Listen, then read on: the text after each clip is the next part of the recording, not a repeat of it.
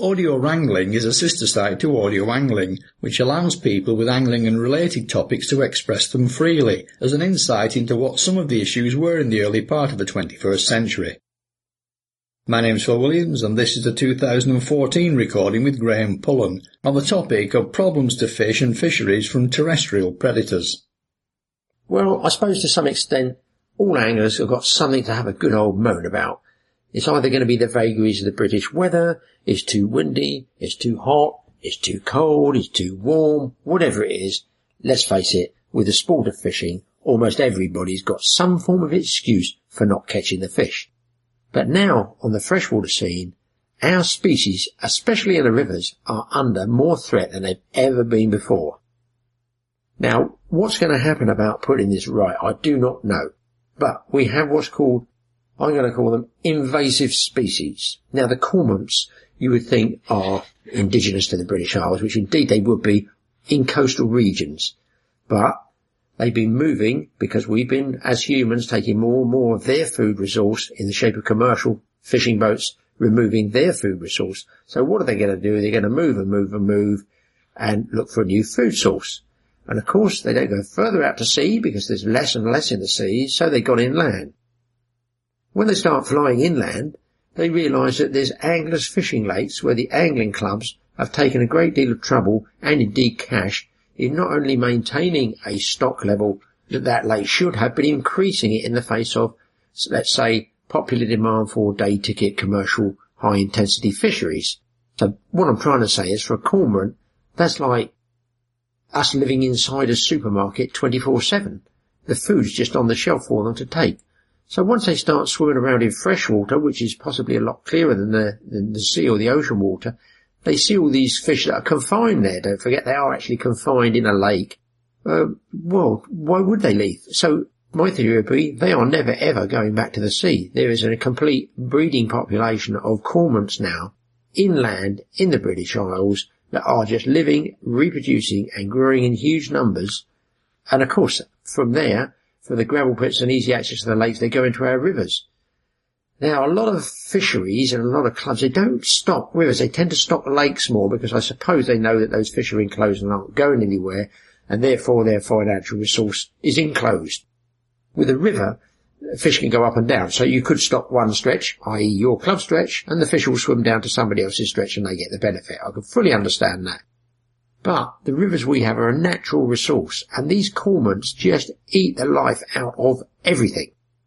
So they need shooting, let's face it. I'm not going to beat around the bush here. They need thinning out. I don't care how you thin them out. They need thinning out.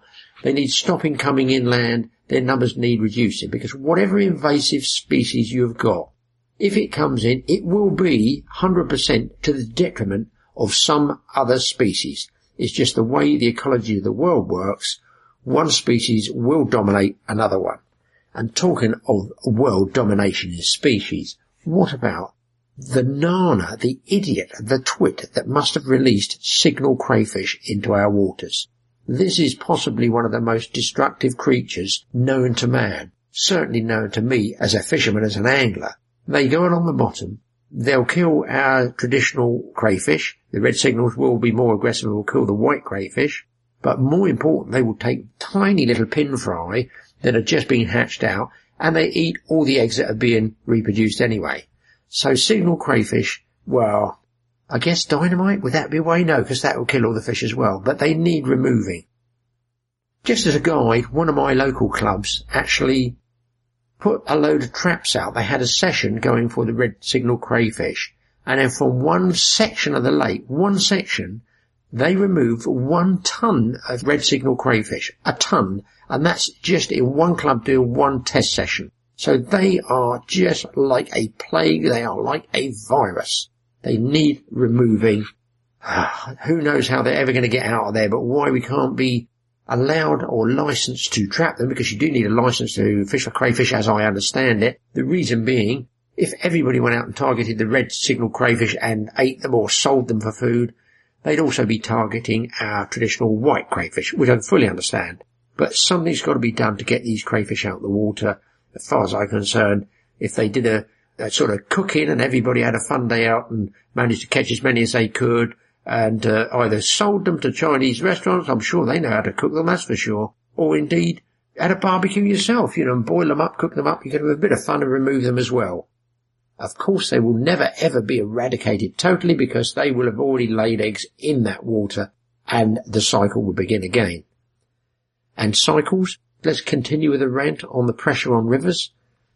What about the otters? Now, they do look pretty. They're like seals. They have great big eyes, and they possibly, as much as a seal, I don't know. Seals can really decimate commercial fishermen or indeed a local fishery population. And because they're protected, well, there's no natural predation on them. We don't have the great white sharks to eat the seals. What do we have to control their numbers? Well, nothing, because the humans possibly might have killed them years ago for food, or skins back in the Ice Age, and what do? Nothing. We protect them. So they're going to grow like crazy. And I would say a close cousin in the freshwater would be the otter. So very nice, very twee, very green, as it were, to replace some of the stock. Put some otters in the water. Now, that's great. The same situation occurs. Because they're all lovely and fluffy and pretty eyes and whiskers, they get protected. So what's their natural predation? Well, they don't have one, because humans will be the natural predators to them, one assumes.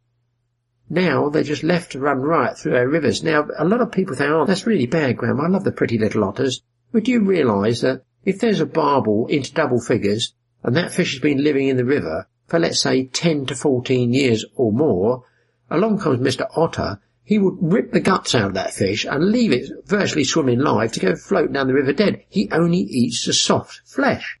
So what they do, the otter, they'll grab the easiest piece, the softest piece of meat they can. They won't necessarily decimate the whole fish. So they have reduced a 10 to 15-year-old fish to not even a skeleton, a few bites, and they let it float away downstream.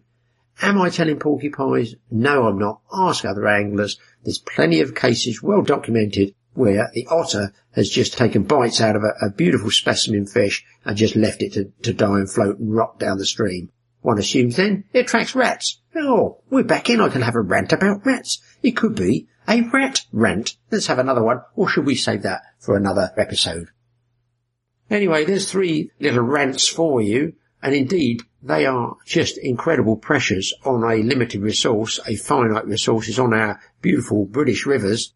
No wonder anglers are struggling, finding it hard to catch fish, because at the bottom end of the chain, you've got the red signal crayfish, it's taking the eggs of our coarse fish, it's taking the fry itself, is in a boom situation, it's reproducing and spreading throughout the systems, lakes, canals, rivers, gravel pits, all over. And then you get the next size fish of, say, half a pound to 2 pounds. And you think, oh, well, at least there's 1 year class, it is safe. No, it's not, because that's the perfect size for slotting down the throat of a cormorant. And they eat pounds and pounds of fish a day. So you think, well, maybe the big old fish, the traditional ones that we've held on to for years and years and years, for decades, they're safe as well. Sorry, they're not. Because the otters are ripping the insides out of the giant fish and just letting the rest float away. They're not even eating the whole fish. What's the answer? I don't know. It's got to be something sorted out by the EA and the government. Something has to be done. Of course, they're not down the rivers. They don't know what's going on, do they? The government officials. The EA are down there. They're probably shackled, I guess, by popular demand for otters, etc. But something needs to be done. I think the EA needs to get out there, produce some proper figures on the damage done to all these other coarse fish. I'd like to know what good there is, what benefit is the British Isles getting from cormorants, otters and red signal crayfish. Weigh up the pros and the cons, the fors and the against. I'll tell you what, I'm pretty sure the against is definitely going to be, well, highly numbered with this invasive species.